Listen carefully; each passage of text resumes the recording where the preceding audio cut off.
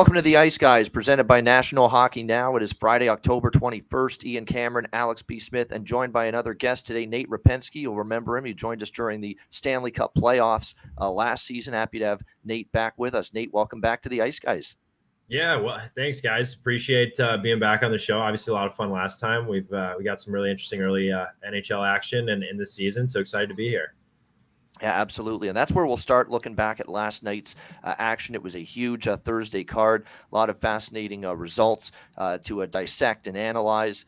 The Montreal Canadiens 6-2 against Arizona. We warned you, Arizona, don't trust them to win 2 games in a row. They don't do that very often. They lose 6-2. I do want to bring up one thing in that game. It's nothing to do with anything on the scoreboard. Arbor Jacki, you want to step to this guy and fight him, you better be prepared for potential devastation. Because that was Zach Kassian's a pretty tough hombre. He's pretty rugged. He can defend himself. He's no slouch when it comes to dropping the gloves. And it reminded me what Jacki did last night on Zach Kassian of Chara with Brian McCabe. Like, I would say that was like almost 20 years ago or 15 years ago. Just ragdolling him. Just looked like a little kid, Zach Kassian, against Arbor Jacki in that fight last night. You better be prepared for potential bad pain, agony, and blues if you're going to step to that guy right now in a fight. That was pretty impressive to see in that Arizona-Montreal game last night. And that's what he's there for: physical presence, stand up for his teammates. But he can play. He's just not some guy that's capable of dropping the gloves. Jacki's got a good game from the defensive side of it. He can move the puck. He's got some ability on the blue line. And his story to get to the NHL has been pretty impressive. And that was an impressive beatdown he laid on Zach Kassian last night. Pittsburgh beats LA 6-1. Boston beats Anaheim in a shootout 2-1. Predators continue to struggle. Another alarming, very, very concerning loss for the Predators. Just the fashion they lost that game, right? They were up 3-2 going into the third period, 3-1 rather, going into the third period, and then 4 unanswered goals by the Columbus Blue Jackets to turn that game right around and a 5-3 victory. Wouldn't be the NHL and a big card without a big upset, and San Jose was that. How about that? The first win for the San Jose Sharks, and it comes against all teams, the New York Rangers. One of the best teams in the NHL last night, 3-2 in that one. We saw Ottawa after a sluggish first period bounce back strong, 5 unanswered to beat Washington 5-2. That was a good game for me, a sweep with Ottawa team total, Ottawa money line, the over hit because of a very late empty net goal. El Diablo, the Devils, 4-1 victory over the Islanders. That was a good result for me. Edmonton beating Carolina was not. We liked Carolina in that game, but give the Oilers credit. Dug down, needed a victory, beat a really good Carolina team 6-4, and all of a sudden that Carolina defense, which had only given up a goal in each of their first 3 games, they gave up a bunch in that one. How about the Buffalo Sabres? 6-3 upset against the Calgary Flames. Look, beating Edmonton's one thing. Beating Calgary, though, 6-3, putting 6 goals on the board against that Flames defense. This Buffalo Sabres team now 3-1 to start the year, and I'm telling you what, their team totals are going to be a gold mine of profits this year. 2.5, 3.5. It seems like even against good defensive teams, they can find the back of the net. Tate Thompson, another goal last night. Outstanding effort. A Tuck with the hat trick for the Buffalo Sabres. A great win for them in Calgary against the Flames, who clearly did not bring their best.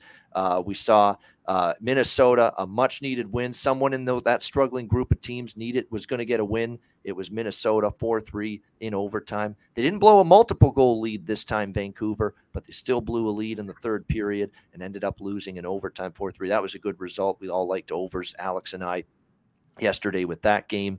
And then I want to say salute, and it's great to have him back. Big Civ Dave. Thanks, man.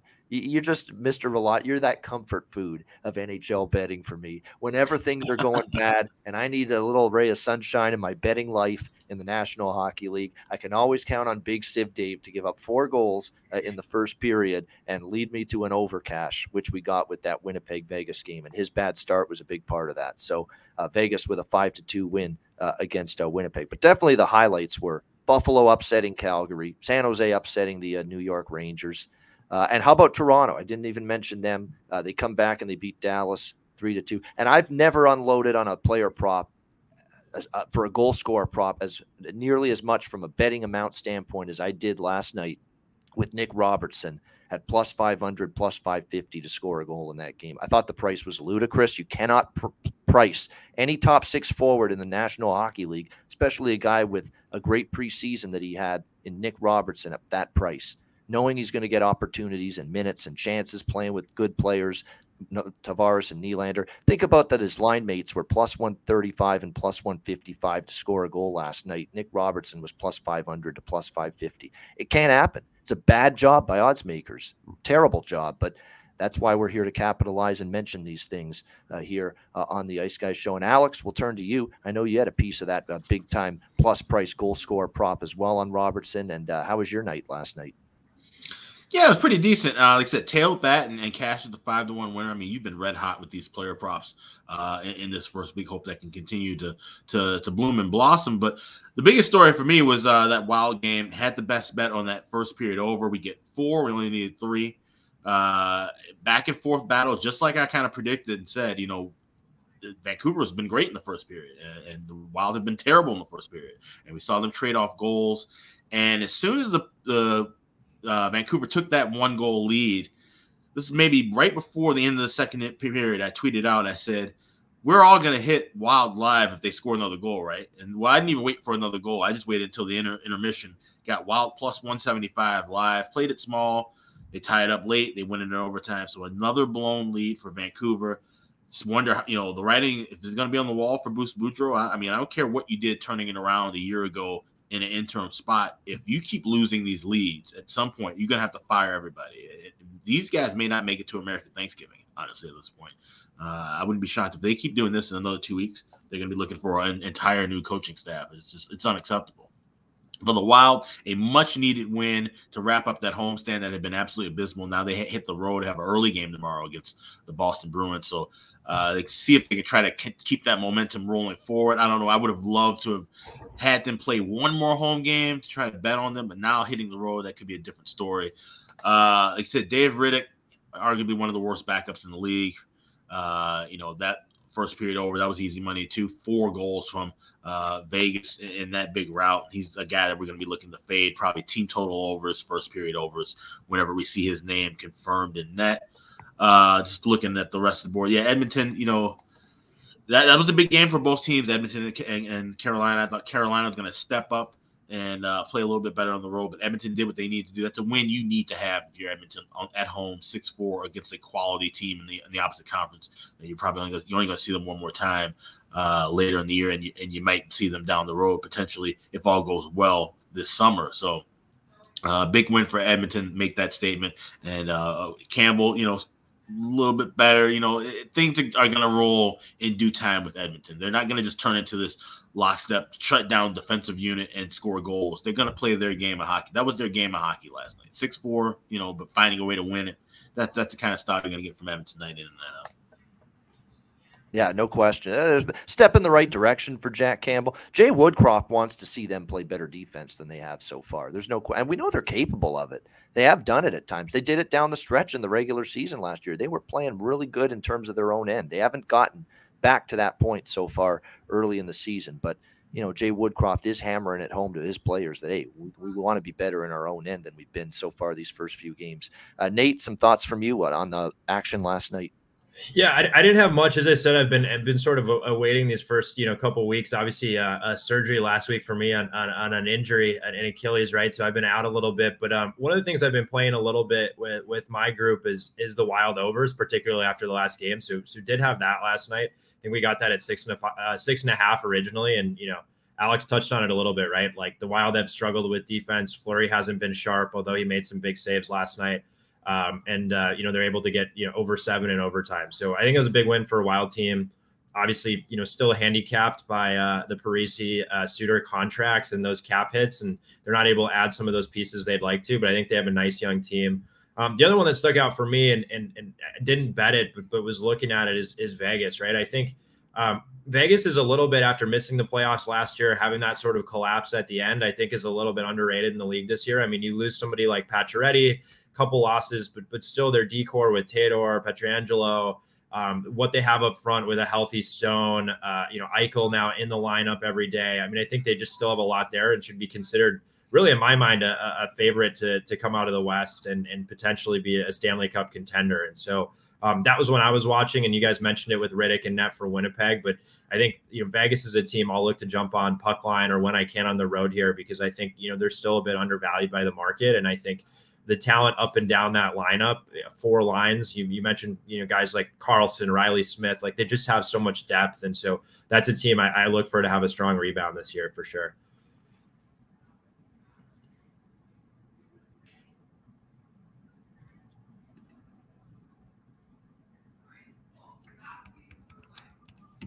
And I'm muted here. Yeah, it looks like, when you look at this situation here with the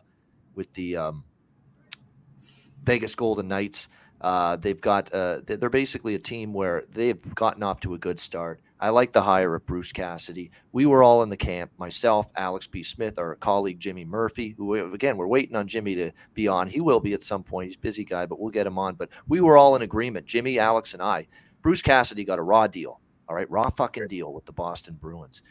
He got basically thrown under the bus for the season kind of going awry last year, and they just made the decision we're going to go in another direction. Not saying that Jim Montgomery's doing actually a solid job so far. Boston's off to a nice start, but we still didn't think that Bruce Cassidy deserved to lose his job there with the Bruins. I thought it was unnecessary to get rid of him.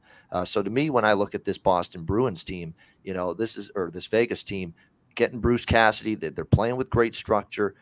They're actually getting the defense more involved in the play. I like that as well. And look, Jack Eichel, nice game last night. And overall, I still think he's got to continue to battle with consistency, but it's been a nice start for him personally as well. And I think Bruce Cassidy's coaching has certainly played a role in that. And even Aiden Hill was pretty solid in net, getting a rare start instead of Logan Thompson for the Golden Knights last night. All right, let's turn our attention to the Friday night NHL card. We have 3 games, and we'll start with the Battle of Florida. It's always fun when these two teams go head-to-head. Tampa Bay Lightning, Florida Panthers. Florida minus 115, home favorite, 6.5 being the total in this game.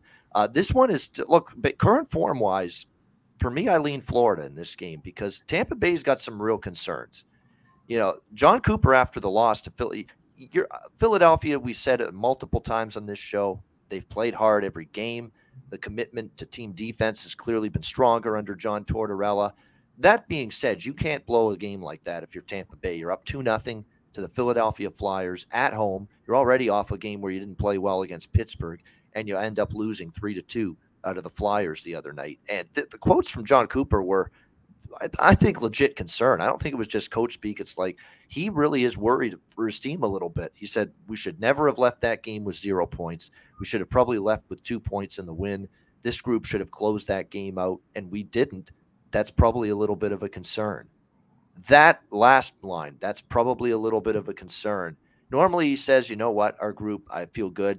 We've been here before. We've closed out games before. We know what it takes to win and defend leads, because we've done it for years in these big playoff games and Stanley Cup playoff series. The fact that he's coming out there and saying this is a concern, maybe he doesn't think this team's in a spot right now or in a place mentally and physically where they can close out games like they once did, because that to me tells you that he's worried about their ability right now. And offensively, when's the last time, guys, you've seen Tampa Bay 30th in the league in goals? 30th right now, 2.5 goals per game this season. You take Steven Stamkos off this team, nobody else has done a thing offensively for the Tampa Bay Lightning this year. I mean, you look at their numbers. You got Stamkos with 6 goals, 1 assist, 7 points in 4 games. He's been terrific. There's a goose egg for Nikita Kucherov. Are you kidding me? Are you kidding me? No, I'm not kidding. You have 0 goals, a goose egg, nothing so far through 4 games this season. You've got Vlad Nemesnikov, no goals. You've got Hedman, with 3 points but no goals. Braden Point's only got 1 goal so far. Nothing from Alex Killorn this year. Hagel's done nothing. I mean, it's a concern right now. Absolutely. Nobody outside of Steven Stamkos has done anything in terms of production offensively for this team. I don't like where their game's at. I lean Florida here, but I think what's going to keep me off the game entirely is the spot. For Tampa Bay, it's certainly a spot where you would expect them to fire back strong. They're off 2 losses in a row now. And long term, the track record off 2 straight losses for Tampa Bay is really strong. Rarely this team has lost 3+ games in a row. But maybe this isn't the same Tampa Bay team, at least to start this season, that bounced back last year, 2 years ago, each time they lost 2 in a row. This could be a different team. So I'm a little bit worried. I lean Florida. I'm probably not going to bet the game. Totals-wise, it could go either way. But I still think this could be an under spot. Florida doesn't want to play quite the same pace as they did last year, even though some of their recent games have gone over, and it was lucky as shit for their last game to go over the total against Philadelphia with that late goal. And Tampa Bay's not scoring at the moment. Offense has been dry. So I'd actually lean under 6.5 in this game. As far as the props go, there's one that stands out for Florida, Colin White.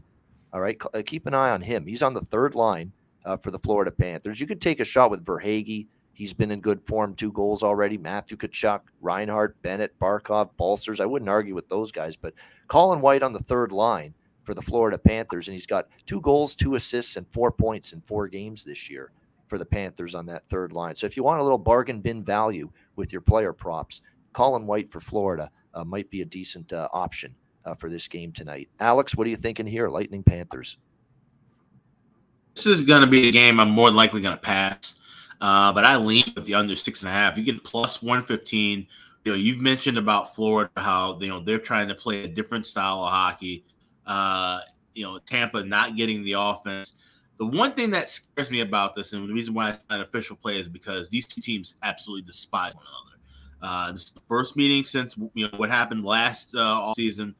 Tampa Bay sweeping Florida out of the playoffs. The whole Game 3, Game 4 debacle, where the Panthers hanging out at a strip club late into the night before the 4th game and all that stuff. And I said more than happy. I had forgotten about that, Alex. Yeah, Good reference. Well, yeah, more than happy to remember those series, because that was a good one. I called that sweep happening after the way Florida came out lifeless in Game 1, and of course in Game 2 I bet Florida. They didn't win the first period, which they didn't. I said Tampa would go on and sweep, so ended up cashing a 7-1 ticket off of that. So not the same Tampa Bay team, not the same Florida team that we saw from just a few months ago. These are 2 different teams, and they're both struggling to score. And the fact they both hate each other, however, is that, can this get rough and chippy, after the whistle? Can we see a lot of power play opportunities? And these are 2 teams that are still dangerous when you give them power play chances. So that's the one caveat I have toward betting the under. So it's just a lean here. Just a lean to the under, kind of like me. I lean Florida, I lean under. I'm probably going to stay off here in this one. Nate, what about you, Tampa Bay and Florida? Yeah, I think I like the under. I mean, I'm still getting, although a little bit of juice on it on FanDuel, the under 7. I think it's minus 130 or something. Last I looked, it's a little bit of juice, but maybe you play it to 6.5. I was looking at the stats. I mean, Tampa just has an abysmal, and some of this might regress to the mean, but an abysmal shooting percentage, right? 4.5%. They're bottom in the NHL. So that hasn't worked well for them. It just doesn't seem like, to me, too, with Tampa, you look at that second line and some of the guys they lost. Palat, in a lot of ways, to me, was like the straw that stirred the drink for the team from a depth perspective. I don't like Alex Killorn playing on the second line. He's a great player. He's a straight lines, hard, heavy guy, but he's not a second line player to me. I mean, in all of the playoffs last year, I think he had, in 23 games, he had 2 or 3 assists. That was it. He was off the score sheet goals completely. So I just don't like, Stamkos definitely has the goals. He's playing with Killorn, but a lot of that comes on that first power play unit for him. So I lean under here with just Tampa's lineup. I don't think it's as dynamic as it's been. I think they miss a guy like Ryan McDonough. I don't think the DR is, good puck moving as they used to be. And then when you look at Florida, on the other hand, shooting percentage, and you talk a little bit, again, regression to the mean, they're at 10%, right? They're top of the league, and I expect that to come down. So you look at 2 goalies, Bobrovsky, who's gotten off to a good start, Vasilevsky, obviously one of the best goalies in the league. I kind of lean under here, and the only fear I have, to Alex's point, you let these 2 dangerous power play units get out there, but I think both teams are a little bit different, and the firepower is not exactly there. So, under 6.5, or if you can get 7, for me is the play. And I'm actually, looking to bet that. Not super heavy, but definitely, a unit or a half a unit on that. It might be worth it, Nate, to get the 7, because we've seen a lot of 4-3, 5-2 final scores. I find that's been happening a lot this year in the NHL. So it's pricey. I think even I just saw on the BetStamp app that you've got under 7 minus 144 now on Okay. FanDuel. Well, it might be going up now. Yeah. Yeah, it might be going up, but you know what? It might be worth it. Just a little security to go up to get the 7 instead of the 6.5. That's one time usually when it's 6.5 versus 7 for an under, I'll try to find a 7. And if I got to lay a few extra cents on it, and instead of 6.5, at plus 100, minus 110, and under 7 at minus 130 or 40, I'll take the 7. So I think it's that important to have that extra little bit of security, because 7 is becoming the new common final score. 10 years ago, it was 6. 6 was a common final score, or 5. Yeah. We had a lot of 3-2 games 10, 20 years ago, and you'd have some 6s. Now 7 is becoming more of a common final score because of just the increase in scoring the last few years. So definitely, I think if you like Nate's under in this Tampa Bay, Florida game, it's not a bad option to buy up and get the 7. All right, Detroit and Chicago, the home opener. The madhouse on I don't know how mad it's going to be. It'll be more like a church on Madison maybe tonight and the rest of the season. But you've got Detroit, Chicago.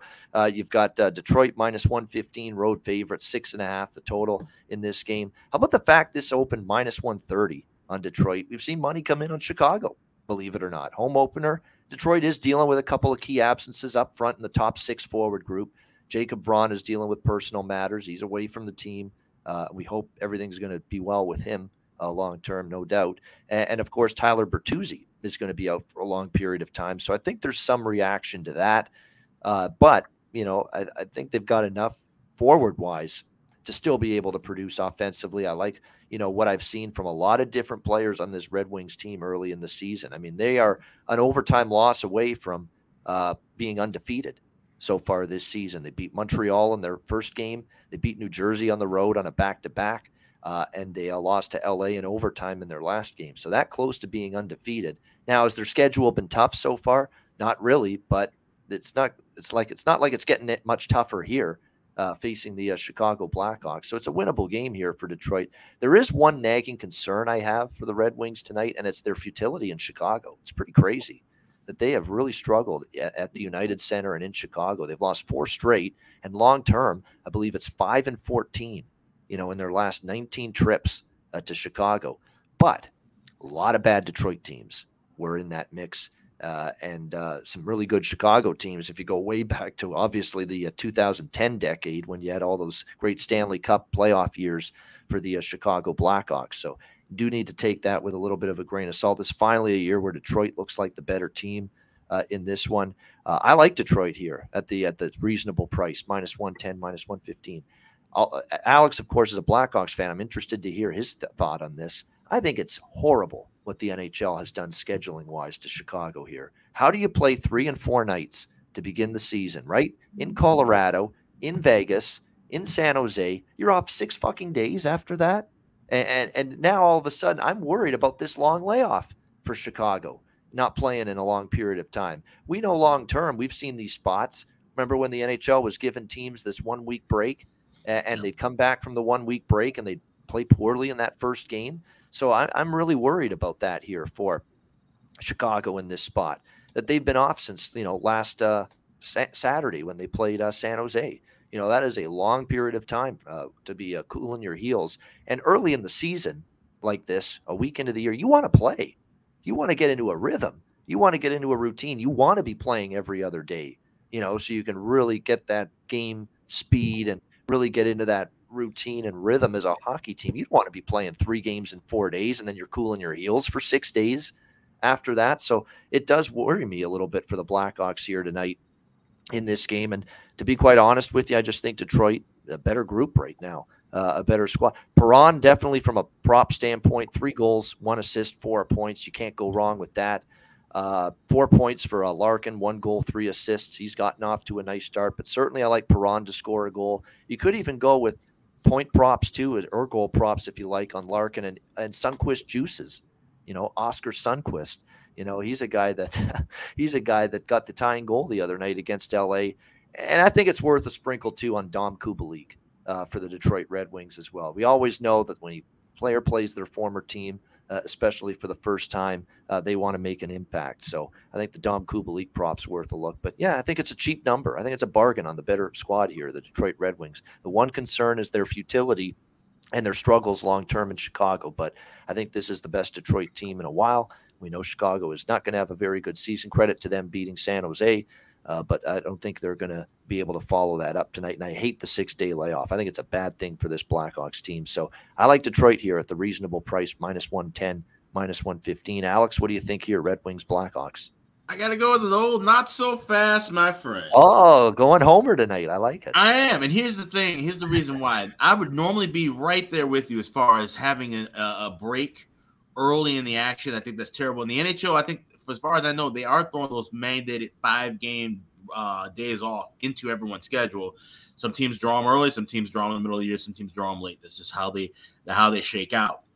But with the way the Hawks played, as bad as they were at the end of the preseason, and then to play against Colorado, one of the best teams in the league, in their opening night, play against Vegas in an electric atmosphere in a tough game, and then you play a bottom feeder in San Jose and get the win, they almost can kind of treat tonight like a second season opener and kind of look at that as like a step up of a preseason. So it gives them time to build. Now, obviously, Chicago is not the better of these two teams right now or even in a full season.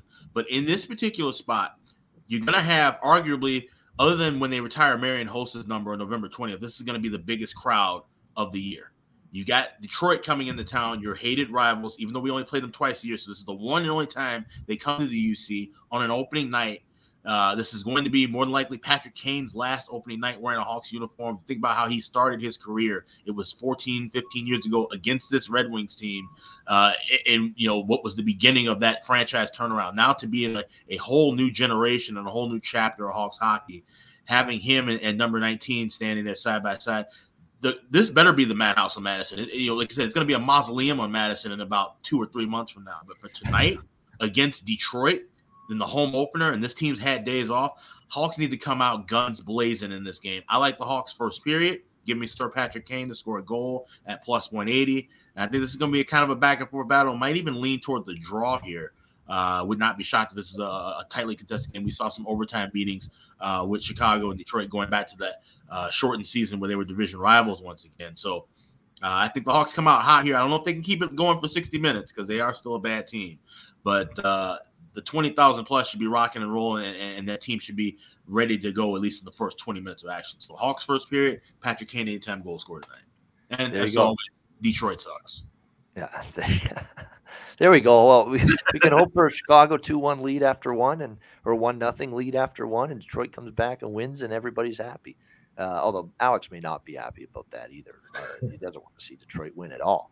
He doesn't give two shits about my bet, but nevertheless, we've got, like I say, a good point by Occupancy in the chat, and we'll have to get you on the show too at some point.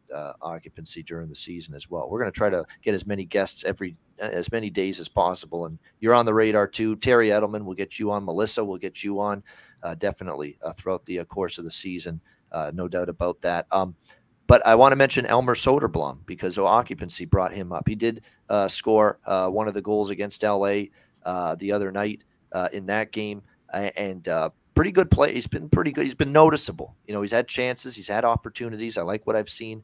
You can actually find him. Not every book has his goal scorer prop posted, but you can get +500 at PointsBet, +575 at Caesars on him to score a goal tonight for the Detroit Red Wings. And Soderblom with Michael Rasmussen and on that third line with Rasmussen and Oscar Sundqvist. It's been an effective line. They're known as a checking line, but they've actually gotten some good offensive zone time and some scoring chances so far this year. So, if you want to put a couple bucks on Soderblom, +550 in some spots to score. Isn't it historically the largest line by weight in history? Yeah, I believe it is. It's a big line. You're right in terms of just their physical stature. No question about that. And they're hard on the puck, and it's hard to get the puck away from them. That's why they're an effective line, and that's why they're very good in a defensive role as well. But as I mentioned, they've had some offensive opportunities as well. All right, Nate, where are you going here with this Detroit-Chicago game? Oh, man, I think I'm going to side with you, Ian, and I hate to go against Alex. Obviously, a big sort of Chicago hoping for sort of like, to his point, a TSN turning point, renewal, clean slate to the season after 6 days off. But I see the same thing as you. I mean, 6 days, I think, is an eternity in the NHL. I mean, you're going to come back on the ice your gear is going to feel a little bit different. 6 days, no matter what level you're playing at, is a lot. So I think that's going to be tough. I actually lean Detroit first period for that reason. I think when you look at Chicago, just the number of guys they've lost, DeBrincat, these guys that were chipping in and getting on the goal sheet for them, they just don't have enough offense. I mean, Jonathan Taves is not near obviously what he was. Patrick Kane kind of the same, although he's had a decent year last year. So I'm on Detroit first period and likely for the game. I also, when you look at the goaltender matchup, I like Ville Husso as opposed to Peter Mrazek. I mean, I'll take that every day. So I'm on Detroit here. The other thing I'd lean on, actually going back to last game, if I may, quick, I didn't mention it, but Alex Killorn under a point or under a half a point, -120 for a guy who has 2 assists this year, who had 2 assists in 23 playoff games. He's on the second power play unit. I'm all over that. I don't think he's getting into the action tonight. But for me, Detroit tonight, and it's one of the ones I like at the low price. I think they've been playing well. They hemmed Montreal in that first game. Just a lot of young talent on that team. But it is kind of a bummer when you look at a matchup like this, given the storied sort of rivalry between these franchises. And we look at tonight, and it's like, really these teams are not going to be contending. And so it's sad, given what these matchups used to mean and the star power that used to be on the ice. But for me, Detroit with the way the teams are at. Well, and that's the thing too with this matchup is that no matter where, and if you look back in the last 30 years, we've seen the gamut run. I mean, Detroit was the power in the NHL, and the Hawks were the doormat. And then things flipped around. Detroit then moves to the Eastern Conference at the height of Chicago's power.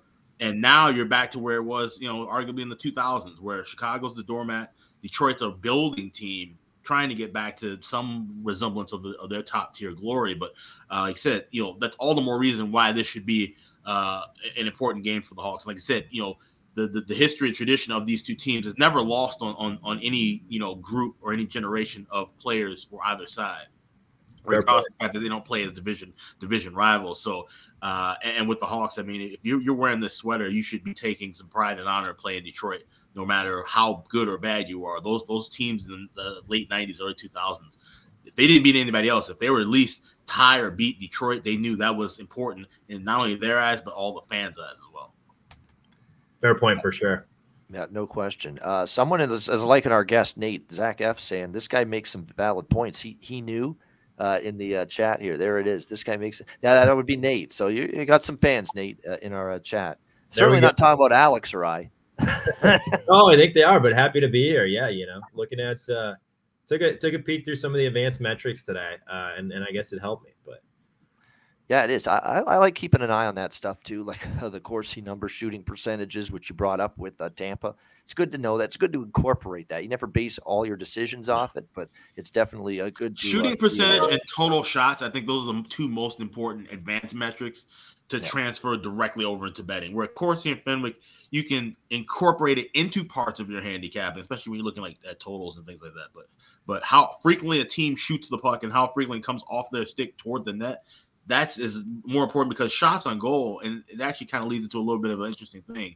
I don't know if you've seen people kind of arguing discrepancies over shot on goal counts, which is really a big problem possibly because we're all betting shots on goals over and under. Yeah. And if the league and the networks can't get right how many shots are on goal, because a perfect example is Matt Boldy the other night in that game with LA.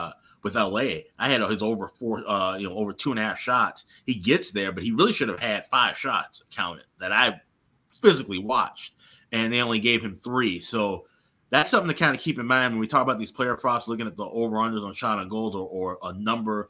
Sometimes I'll bet something like 4 or more goals, or 4 or more shots rather, on goal. You got to be careful how your books grade those things, because if they're going straight off of the NHL website at the end of the game, or if they're counting them in game, you might get some different things and things might be voided. So check with your sports books. We always say that, check with your sportsbook rules for different things to make sure that you're making a bet you can safely cash it and get credit for it where it's due. I was thinking to myself, has Athanasiou been on the top line to this point, Alex, or is tonight going to be his first night on the top line? Tonight's going to be his official first night. He was slotted in at times during the game, but as far as a starting spot, more than likely it would be him, Domi, Kane getting the starting nod for sure. I think his spot. That's the betting angle. Yep, you know it. Yep, moving up the lineup. And you know what? I would actually Stallion. And you know what? And I like I said, I use Cap Friendly to kind of look at my the depth charts for lines. Don't be shocked if, because of this being the big night, and of course, like I said, with Kane and Taves, it's more than likely to be their last home opener. Don't be shocked if Taves centers that line to start the game, that first shift, and then we see Domi plugged in. That's so just for those fantasy and player prop reasons. Domi is going to be the first line center for most of the game, if not all of it. But I wouldn't be shocked if Taves takes the opening faceoff in that first shift. Yeah, no question. And it's still a pretty solid price. Like, you're not going to get the steal, with him moving up to the top line like you did for Robertson for Toronto last night. But still, you can get plus 250 to plus 260 at a lot of books for double A. Andreas Athanasiou to find the back of the net here tonight for the Blackhawks. Might be worth a couple bucks. All right, final game on this Friday card. Seattle Kraken, Colorado Avalanche. We've got Colorado minus 250. Home favorites, 6.5 the total in this game. 4 games, 4 overs for Colorado. I think they're going to make it 5 tonight. I like over 6.5 here. It was probably I'm giving it away for best bet, but probably my favorite bet on the card tonight is this over 6.5. I think you're going to see, the usual Colorado game. You're going to see them find the back of the net 3-4 times minimum. But this Colorado team is not locking it down defensively and it's not because the blue line suddenly is bad. It's because their goaltending is more suspect. Darcy Kemper had a brilliant regular season. Was he a little bit up and down in the playoffs? Yes, but right now, it's only a week, but so far, what we've seen, Alexander Georgiev and Pavel Francouz, that combination is not matching Darcy Kemper from last year. I mean, Georgiev's been okay, but he hasn't been great. They lose 4-3 in overtime against the Winnipeg Jets on Wednesday night. So that's been an issue. Their penalty kill has really struggled. That you don't like to see. Colorado Avalanche have given up 7 power play goals in their first 4 games. So the penalty kill's not been great for the Avalanche. Their power play continues to be great. So they're scoring on the power play. They're giving up a ton of goals on the penalty kill. That's a good thing for overs. And when you look at the Seattle Kraken, they're obviously off to a tough 1-4 start, but they did have their best game, I think, of the during this losing streak against St. Louis. They probably deserved a better fate. They outplayed St. Louis for a good portion of that game, but they ended up losing 4-3 in overtime because, every little mistake the Kraken made ended up in the back of their net against the Blues, including that game winner in overtime, just a giveaway leading to the goal that was scored by Justin Falk in overtime the other night. So just those little mistakes are costing the Seattle Kraken right now. So I'd like over 6.5 here in this game. I think you're going to get goals both ways in this game. It looks like a Philip Grubauer versus Pavel Francouz goaltending match tonight. So Grubauer and Francouz going to be the goalies confirmed in this game. I should point out, too, it's Vasilevsky, Bobrovsky, as you would expect for Tampa Bay, Florida. And it's Peter Mrazek confirmed for Chicago. We don't know yet who's in net. We think it could be Ville Husso, but it's not confirmed yet for the Detroit Red Wings. So that's where we're at with the goalies. So I like over 6.5 in this game. And look, when you look at the Colorado Avalanche, another thing worth mentioning is other than the Winnipeg game on Wednesday night, which ended 2-0 after the first period, 3 of the 4 Colorado games this season, both teams have scored in the first period. So I'm going to that as well. Both teams to score at plus 155 at BetMGM in the first period. I think that's a good look. I think it's a good chance we see the Kraken and the Avalanche both find the back of the net in the opening 20 minutes of play here in this game. Alex, what are you thinking here? Seattle, Colorado. Yeah, I like high scoring early and often in this contest. So I'm going first period over 2. I got it at plus 110. We've seen money come and move that all the way now to where it's minus $1.05, $1.10. Still think there's good value there. This just feels like it's going to be just kind of a boat race of a game. Like you said, Seattle, their offense, they've been fun to watch. I mean, a lot of fun to watch. That game with St. Louis was a really good game the other night, the late game on TNT Wednesday. And Colorado, like I said, they're just as good as advertised. Still rocking and rolling with one of the best lineups, top to bottom. But the defense hasn't been as sturdy. The goaltending has been a bit shaky. So, like I said, the only thing you look here with good value would be over first period, over full game. I'm just going to stick with that first period over. Like I said, at over 2. If you can find a plus number, go for it. But I like it all the way till minus 10. right, good stuff. And by the way, no Devon Taves tonight for the Colorado Avalanche, undisclosed injury. So he will not play. He got banged up with that injury late in the Winnipeg game on Wednesday night. So he'll be out. I don't think it's anything massive. It's day to day, but they just want to be cautious with him early in the season, which you can understand why that is. So Curtis McDermott is going to be the guy that's going to get the spot inserted into the lineup on the blue line for Colorado, which I like because we might see a tussle now tonight in this game. We know Curtis McDermott can handle himself, so hopefully someone on Seattle, I'm thinking maybe Oleksiak perhaps, someone along those lines might be able to drop the good scrap too. Those are two big boys. They would be. So I'd like to see that little Oleksiak versus McDermott dance card tonight, potentially. That would be cool to see. After seeing Jacky and Cassian fight last night, we saw a good fight in the Minnesota game, Brandon Duhaime and Riley Stillman last night. I mean, actually, we've had a decent amount of fights here the last couple nights. I like seeing it. We need more of this shit. Love to see it. Love to see it. Hope to see a fight with Hawks in Detroit as well. I mean, like I said, not really a whole lot of fighters on that team, but there's a couple of guys that can throw some hands. So, and a rivalry, and of course, Tampa Bay, Florida. Maybe this is a night. This would have to be the first night in a long time, even though it's only 3 games. This would be the first night in a long time where there's multiple games potentially where every game on the board we see a fight. Yeah, it's funny. As the games were going on, I was texting with Jay Rosehill last night. He's going to be on the show Tuesday with us here on the Ice Guys. He dropped the gloves just a few times in the NHL when he played here. You know what? And we were saying we need to build up a heavyweight division again in the NHL, and it's possible. And you know why it's possible? Because of a guy like Arber Xhekaj, who is a huge player, who's a heavyweight type of class, who can handle himself, drop the gloves, but he can play, and that's what we need. We need hopefully more Arber Xhekajs in our future, where they're heavyweight players, but they have a space in this league because they're not one-dimensional. They're not players where all they can do is fight. All they can do is drop the gloves. They can play hockey. They can move the puck. They're good defensively, position-wise. They can help their team win.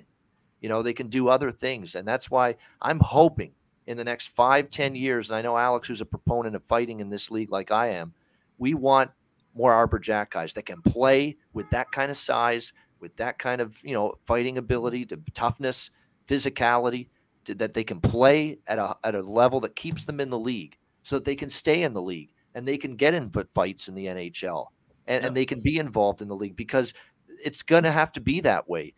Nobody's bringing in a player of that size, a heavyweight type player, if all they can do is fight. They've got to be able to play. They've got to be able to show some kind of ability with their overall game. Well, and on the flip side too, the second and third line guys, and even some top and they line be guys able to skate. Yeah, of course, but the guys on the other lines, obviously they have their own roles, but they have to learn how to defend themselves too. In an era where we've arguably seen more cheap shots in the last decade than we have since going back to the 60s and 70s. When, of course, it was a virtually lawless league at times, it seemed like. This is definitely that era where, like I said, the enforcer role isn't dead yet. It's still alive, but it has to be, like I said, a complement to your overall game, not just the focal point of your game. And so with that being said, some of these second and third line guys, there's some guys who can score and handle the puck well, but can hold their own in fights. And hopefully we just see that increasement throughout the league, because then, guys can handle themselves nice, police things on the ice. Then, we don't see as many dirty hits, as many cheap shots, or as many guys missing games because of suspensions. Yeah. I mean, Nick Delorier is another guy that comes to mind, right? Acquisition for the Wild. I mean, he chips in. I mean, you look at somebody like Ryan Reeves, who maybe not the best skater, but I think can chip in as well.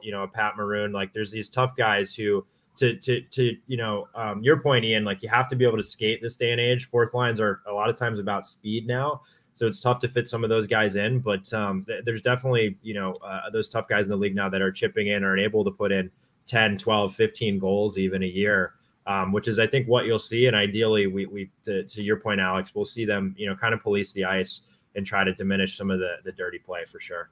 Yeah, Brandon Duhaime is one of those guys, fourth line guy, but he can, won't give you a whole lot on the score sheet, but he does a lot physically, throws the body around, blocks shots, clears the puck well when he's, at least an average skater, or if not above average. Right. Yeah. He's a slightly above average skater, but he threw the hands the other night in a really good scrap against Vancouver. So, like I said, it's just it's a compliment to the game now. It's not your focal point. You're not gonna, and not to say that I don't miss the days of having guys who just really roam the ice strictly to fight. Those were fun times. But the game has evolved.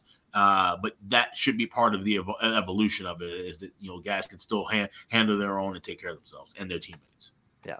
I mean, you cannot be one dimensional. I hate, and I like those guys that they were there to police. They were there to stick up for their teammates and drop the gloves at every opportunity. That's what they were on the ice for. And, the 90s and early 2000s, you're not going to see your Stu Grimsons anymore. Your Marty McSorleys anymore. Your Mick Vukota. Remember him? Mick Vukota? Way back. I'm going way back in the day mentioning a name like that. But you remember some of these guys in the 90s they were fighters. They were out there to fight, drop the gloves. They weren't great in terms of skating and offense and doing things in terms of the realm of the hockey game to obviously help routinely, but they were there to fight. But they're not going to bring players for solely that reason onto a roster anymore this day and age. It's just one more quick thing to wrap it up too. The evolution of the game, you've got skilled players who have spent their whole careers playing alongside skilled players that didn't need that kind of a protection. Look at Sidney Crosby, Alex Ovechkin, and Patrick Kane. Right, 3 of the best players in the world, arguably, at the given time in the height of their careers. They didn't have to have somebody like a Marty McSorley kind of lugging around as a winger. They got to play with Alex DeBrincat and Artemi Panarin and Evgeny Malkin and Nick Backstrom to facilitate them and even give them more scoring opportunities. So just imagine if Gretzky and Lemieux and all those guys didn't have to have that kind of protection alongside on the ice. If they were able to play with all star line or all high skill line, they could have done more. So that just shows you the evolution of the game, that your skilled players, you don't have to have somebody babysit them. But like I said, you still want to have somebody on that team when the bell the call needs to be answered, the bell's rung, they can step up there and do the job. Yeah, no doubt. And R.I.P. John Kordick, indeed. And that guy was tough as nails. I mean, I could go on and on about John Kordick, Joey Kosher, Kelly Buckberger, Dennis Bonvie. You go on, there's just so many from Gino Ojic. I mean, holy mackerel, there was just tons of them back in those days where, unfortunately, 2022 NHL, it's hard if they were around, it'd be hard for them to crack a roster. Damn near impossible for some of them. It's just the way it is. But that's what makes the Arbor Jackeye story so great. He's huge. He's a towering presence. He's a menace. He's an incredibly good fighter. We've seen that because he's won every fight I think he's had in the NHL so far. But he can skate. He can move. He can play defense. He can do things to help the team on the ice. And I want more of that because I want more fighting. And if you're going to have fighting in this league, you're going to have players that can do more than just that to help their hockey team. Nate, what do you think here? Seattle, Colorado. Preaching to the choir, I love the over too. It was one of the first things I looked at. And I mean, to go back into the stats, right? Seattle, who has a lot of offensive players, you look at expected goals 4 or 5 on 5. They're at the top of the league in terms of scoring less than expected, right? They're expected to have about 5 more goals 5 on 5 than they do. I think you have 2 goalies that really aren't struggling. You laid out the stats. Grubauer hasn't been great. Either goalie on Colorado, really not a starting goalie in the league, in my opinion. I think when you look at Seattle's D-core, they have some, stalwarts and Alexiak and some of those folks who are defensive minded, but Larson, Justin Schultz, Vince Dunn, all want to be puck moving defensemen. They're not really stay at home. I think that allows a lot of offensive opportunities. And the other 2 things, I mean, you mentioned it, but these 2 teams are 28th and 25th on the penalty kill in the league. And on the flip side, they're 1st and 8th in power play percentage. And they're also top 20 in penalty minutes taken. So like everything to me adds up to the over here. I think 6.5 is really a gift with this Colorado team. I also think Seattle coming to Colorado, I maybe like Colorado here after a tough loss in Winnipeg to at puck line. I mean, I think it's -110, so it's not great value. But if you're going to be on Colorado, you have to take the puck line with how juicy their money line bets are. And so I think Seattle having to come into Colorado tonight is going to be tough. I think Colorado puts up 4 or 5 goals and maybe sneaks away with a 5-2 win, something like that. And we see over 6.5 hit, and the Avalanche puck line is a lean for me as well. So the other thing, and I probably wouldn't play it, but Matty, what is it, Matty Beniers or Beniers? Matty Beniers, yeah. He's like putting up points already. Their power play is getting a lot of opportunities. He's at over to have a point tonight is -120. I think he's, also another guy I'd maybe look at. I don't know about scoring, but goal or assist with the way their power play works, and Colorado's penalty kill is maybe another lean for me. But definitely the over. I think it's the best bet of the night out of the 3 games. And that might be a kind of last call for alcohol situation with that kind of value on him, because if he keeps getting a point per game, that's only going to go up to 125, 130, 135, etc. So yeah, agreed. Yeah, you're preaching to the choir, Nate, about the Matty Beniers props. I mean, I've certainly mentioned them a couple of times this year. Goal scorer prop is to score a goal tonight is plus 300 to plus 330. In some spots to score a goal. And his point prop is still very reasonable. I'm seeing as low as minus 102 at Pinnacle to get a point, and minus 120, minus 125. That's still very reasonable. Matt Beniers just to get 1 point tonight for the Seattle Kraken. They're better offensively, too, with Burakovsky and Bjorkstrand added to this team. So we figured they'd be better offensively. I know they had those couple games there, Vegas and Carolina. They scored just 2 goals, 1 goal in those 2 games, but we think the Seattle team is going to be better offensively, and overall they have still in their first 5 games they have scored 3+ goals in 3 of the 5 games so far this year. So I think we're all in agreement here. We should see some goals tonight with the Kraken and the Avs. All right, great stuff. That's your Friday NHL card, 3 games. Great analysis as always with Alex B. Smith, my colleague, and our guest Nate Repensky. And thanks to everyone in the chat for joining us. Hit the like button. Make sure you do that on the way out. And, of course, check out patreon.com/Ice Guys. Just $10 a month. Great content. The daily Ice Guys card is always available there. Power ratings, weekly goalie charts from Alex, and a whole lot more. Patreon.com/Ice Guys. So make sure you check that out. Yeah, definitely. We got up there Chris Otto, friend of the program. He will be doing some of his first period charts. We'll have those up there at least once a week, if not twice. Of course, he's got his own page, too, that you can check out, Otto's Hockey Portal, for the more expansive notes. But we'll have all the first period stuff on the Patreon page as well. Like I said, just $10 a month. We got some bonus content coming up. We're going to do some rankings and some charts, some videos. So we got a lot of cool things there. Someone mentioned in the chat about us doing super chats moving forward. We might get to that at some point. There'll be more details where people can, you can tip us or kind of, donate to the program if you so choose. So that's something we might do as well. We got a lot of things that are kind of moving parts and working, behind the scenes that we're getting, geared toward the, moving forward in the season. Yeah, it would help that kind of stuff to go into motion if YouTube hadn't denied a request to monetize the channel that I made a long time ago, but that's another story. Come on, YouTube, get with the program here. We're getting close to 3K subscribers. It's time to move on that. But we'll try again. We'll see if we can get that done. But nevertheless, great stuff. Nate, you're welcome to join us, obviously, anytime. Yeah. Great job. Thanks. Happy to be back on. Looking forward to some of these games tonight, and hopefully, my Minnesota Wild getting back on track. But thanks, guys. Always a pleasure, and have a great weekend. All right. And we will wrap up with best bets now before we call it a show. As always, frustrating for me last night. I go 10-2 on the NHL card, and one of the 2 losers was my best bet on the show, which was Anaheim-Boston over the total, which didn't even come close. But we'll see if we can rally back today. Alex, for this Friday card, what do you like for best bet? Yeah, we're going to the late night game, Colorado, Seattle. First period over 2. Like I said, try to look for a plus price, but anything minus $1.10 or better is definitely worth betting here. These are 2 teams that are flying high early and often, and I don't see where the defense comes in, at least early in the contest. I think we're going to see a Colorado team that's fired up. Seattle's offense, I think that's going to continue to blossom and come through with some solid scoring early in the contest. So Kraken, Avalanche. First period over 2, minus 10, but we're trying to shoot for a plus price. I got plus 105. So like I said, definitely shop around for the best of that number. All right, there it is. Seattle, Colorado, over 2, first period. Best bet for Alex B. Smith. Nate, what do you like for best bet? Yeah, I'm going to go boring and straightforward. I think 6.5, Seattle and Colorado. I'd take that all day. I'd hit it pretty hard. I saw MDR 24 in the chat too. It looks like if you have the availability to look at alternate totals, Avs money line and over 5.5 might be plus 100. So even odds on that. Colorado at home, I absolutely love.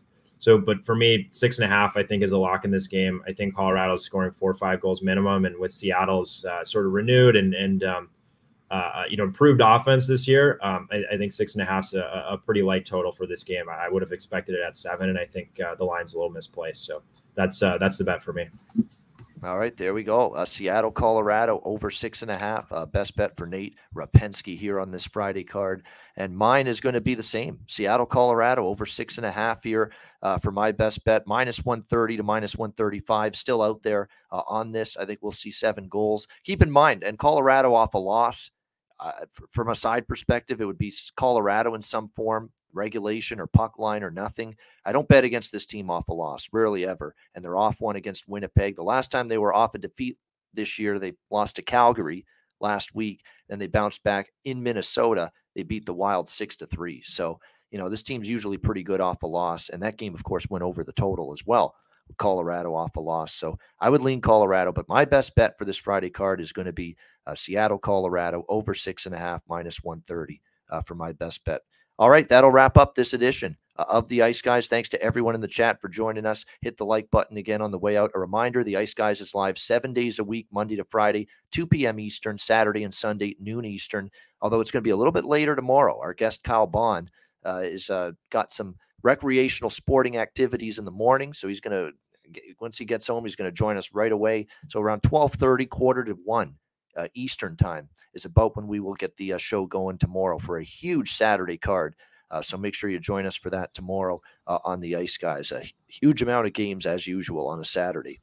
Yeah, and I think we got a couple of early games before the show. If we like any plays there, follow us at _Ice Guys on Twitter. We will tweet those out. Whichever plays I or Ian have, we'll have that marked aside well in the morning before the show begins. Yeah, exactly. We're aiming for 12:30 to 12:45 p.m. Eastern time. We'll post anything we like in the 2 early games, but we'll be able to get to them too on the show even before the puck drops on those 2 games. So, and those would be San Jose, New Jersey, and Minnesota, Boston. The 2 really early games tomorrow. So looking forward to Kyle Bond joining us again tomorrow on the show. Join us for that. And make sure you download the Ice Guys podcast, available on all major podcast platforms: Google Podcasts, Apple Podcasts, Spotify, Stitcher, iHeartRadio, Amazon Music, and more. Download the Ice Guys podcast when you can't watch the show live. For Alex P. Smith and Nate Repensky, I'm Ian Cameron. Have a great Friday night. Enjoy the games and good luck. And we will talk to you again tomorrow on Saturday for another edition of the Ice Guys presented by National Hockey Now.